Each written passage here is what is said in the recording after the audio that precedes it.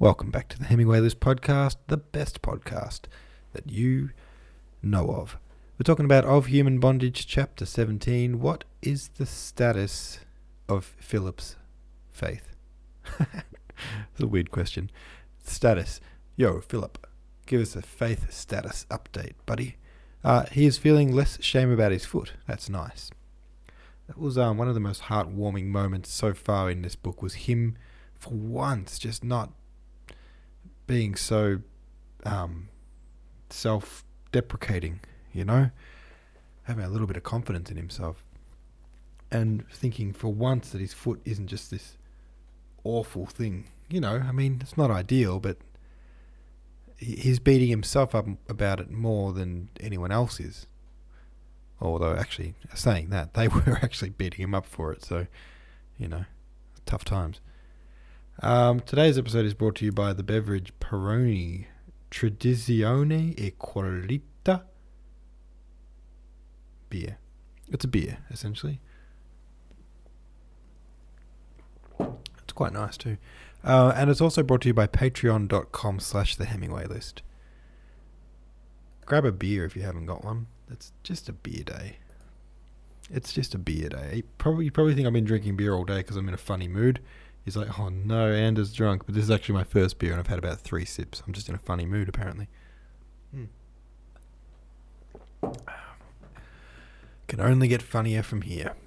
Alright, I am a Norwegian said, I'd expected his faith to dwindle, but the opposite seemingly is happening. His idol seems to be deeply religious too, so Philip will probably dive deeper into religion before becoming disillusioned. What? That was a bad verbal typo. I'm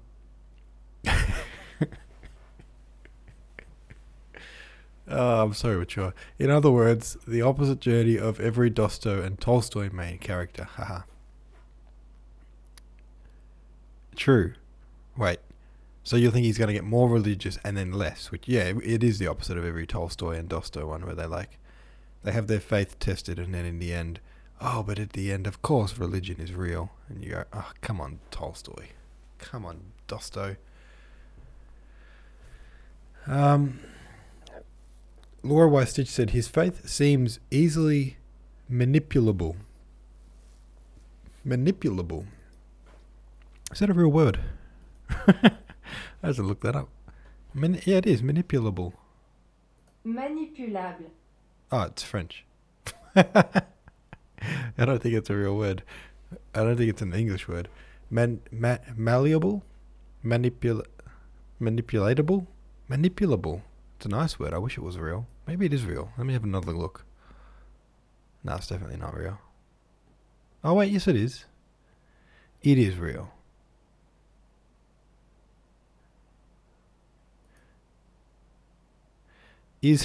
People ask, is manipulable a real word? It's the top Google for it. Adjective, capable of or susceptible to being manipulated. Manipulatable. Alrighty, there you go. Learn something new every day. He receives encouragement, super faith, disappointment, faith dwindles. He's very young, so this seems reasonable. At this point, I guess it could go either way. Qtilly, this isn't really related to the podcast. He said the link to the podcast isn't working.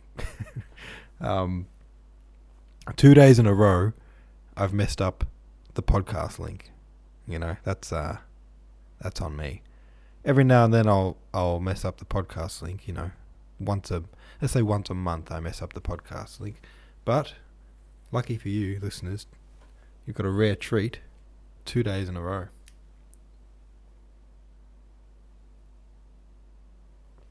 You know, this beer's good, but there's no bubbles in it. Is it flat, maybe? I think that should be way bubblier than it is.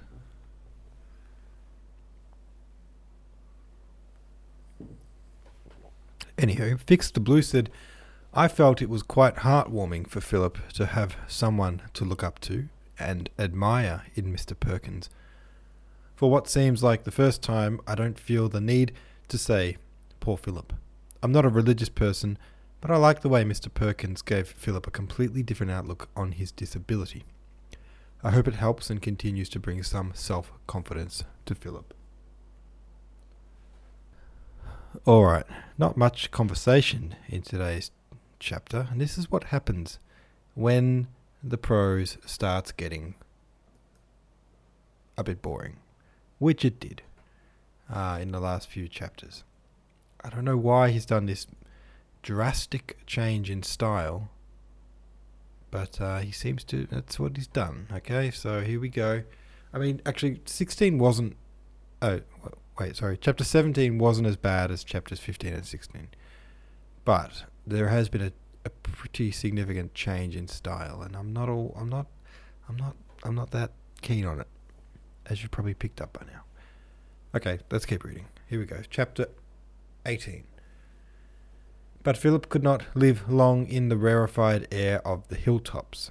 What happened to him when first he was seized by the religious emotion happened to him now, because he felt so keenly the beauty of faith, because the desire for self-sacrifice burned in his heart with such a gem-like glow. His strength seemed inadequate to his ambition. He was tired out by the violence of his passion. His soul was filled on a sudden with a singular aridity. Aridity. I need to look that up before we continue. Aridity. No definition. A deficiency of moisture. Oh, arid. Okay, dryness. He had a dryness of... Okay. His strength seemed inadequate to his ambition. His soul was filled on a sudden with a singular aridity. Still don't know what that means. A singular dryness. He began to forget the presence of God, which had seemed so surrounding, and his religious exercises, still very punctually performed, grew merely formal. At first he blamed himself for this falling away, and the fear of hellfire urged him to renew vehemence, but the passion was dead, and gradually other interests distracted his thoughts. Philip had new friends. His habit of reading isolated him. It became such a need that after being in company for some time he grew tired and restless. He was vain of the wider knowledge he had acquired from the perusal of so many books. His mind was alert, and he had not the skill to hide his contempt for his companions' stupidity. They complained that he was conceited, and since he excelled only in matters which to them were unimportant, they asked satirically what he had to be conceited about. He was developing a sense of humour, and found that he had a knack of saying bitter things which caught people on the raw. He said them because they amused him, hardly realizing how much they hurt, and was much offended when he found that his victims regarded him with active dislike. The humiliations he suffered when first he went to school had caused him a shrinking from his fellows which he could never entirely overcome. He remained shy and silent, but though he did everything to alienate the sympathy of other boys, he longed with all his heart for the popularity which to some was so easily accorded. These from his distance he admired extravagantly, and though he was inclined to be more sarcastic with them than with others, though he made little jokes at their expense, he would have given anything to change places with them. Indeed, he would gladly have changed places with the dullest boy in the school, who was whole of limb. He took to a singular habit. He would imagine that he saw some boy whom he had a particular fancy for. He would throw his soul, as it were, into the other's body, talk with his voice and laugh with his heart. He would imagine himself doing all the things the other did. It was so vivid that he seemed for a moment really to be no longer himself. In this way he enjoyed many intervals of fantastic happiness. At the beginning of the Christmas term which followed on his confirmation, Philip found himself moved into another study. One of the boys who shared it was called Rose. He was in the same form as Philip, and Philip had always looked upon him with envious admiration, he was not good-looking, though his large hands and big bones suggested that he would be a tall man. He was clumsily made, but his eyes were charming, and when he laughed, he was constantly laughing. His face wrinkled all round them in a jolly way. He was neither clever nor stupid, but good enough at his work and better at games. He was a favourite with masters and boys, and he in turn liked everyone.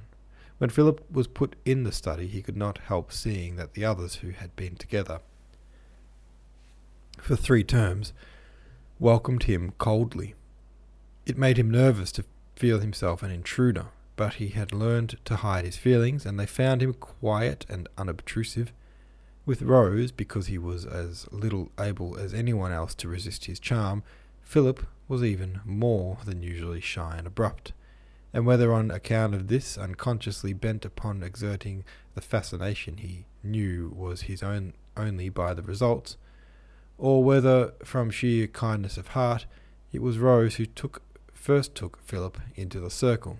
One day, quite suddenly, he asked Philip if he would walk to the football field with him. Philip flushed. "I can't walk fast enough for you," he said. "Right, come on." And just before they were setting out, some boy put his head in the study door and asked Rose to go with him. "I can't," he answered. "I've already promised Carey." "Don't bother about me," said Philip quickly. "I shan't mind." "Right," said Rose. He looked at Philip with those good-natured eyes of his and laughed. Philip felt a curious tremor in his heart. In a little while, their friendship growing with boyish rapidity, the pair was inseparable. Other fellows wondered at the sudden intimacy, and Rose was asked what he saw in Philip. "Oh, I don't know," he answered. "He's not half a bad chap, really." Soon they grew accustomed to the two walking into chapel arm in arm, or strolling round the precincts in conversation. Wherever one was, the other could be found also, and as though acknowledging his proprietorship, boys who wanted Rose would leave messages with Carey. Philip at first was reserved. He would not let himself yield entirely to the proud joy that filled him, but presently his distrust of the fates gave way before a wild happiness. He thought Rose the most wonderful fellow he had ever seen. His books now were insignificant. He could not bother about them when there was something infinitely more important to occupy him. Rose's friends used to come in to tea in the study sometimes, or sit about when there was nothing better to do. Rose liked a crowd and the chance of a rag, and they found that Philip was quite a decent fellow. Philip was happy. When the last day of term came, he and Rose arranged by which train they should come back, so that they might meet at the station and have tea in the town before returning to school. Philip went home with a heavy heart. He thought of Rose all through the holidays, and his fancy was active with the things they would do together next term. He was bored at the vicarage, and when on the last day his uncle put him the usual question in the usual facetious tone, "Well, are you glad to be going back to school?" Philip answered joyfully, "Rather." In order to be sure of meeting Rose at the station, he took an earlier train than he usually did, and he waited about the platform for an hour. When the train came in from Faversham, where he knew Rose had to change, he ran along it excitedly. But Rose was not there. He got a porter to tell him when another train was due, and he waited, but again he was disappointed. He was cold and hungry, so he walked through side streets and slums by a short cut to the school. He found Rose in the study with his feet on the chimney-piece, talking 18 to the dozen with a half-dozen of boys who were sitting on whatever there was to sit on. He shook hands with Philip enthusiastically, but Philip's face fell, for he realized that Rose had forgotten all about their appointment. "I say, why are you so late?" said Rose. "I thought you were never coming." "You were at the station at 4:30, said another boy. "I saw you when I came." Philip blushed a little. He did not want Rose to know that he had been such a fool as to wait for him. "I had to see about a friend of my people's," he invented readily. "I was asked to see her off." But his disappointment made him a little sulky. He sat in silence, and when spoken to, answered in monosyllables. He was making up his mind to have it out with Rose when they were alone, but when the others had gone, Rose at once came over and sat on the arm of the chair in which Philip was lounging. "I say, I'm jolly glad we're in the same study this term. Ripping, isn't it?" He seemed so genuinely pleased to see Philip that Philip's annoyance vanished. They began as if they had not been separated for 5 minutes to talk eagerly of the 1,000 things that interested them. All right, there we go, another chapter down. What a cutie. What a cutie of a chapter.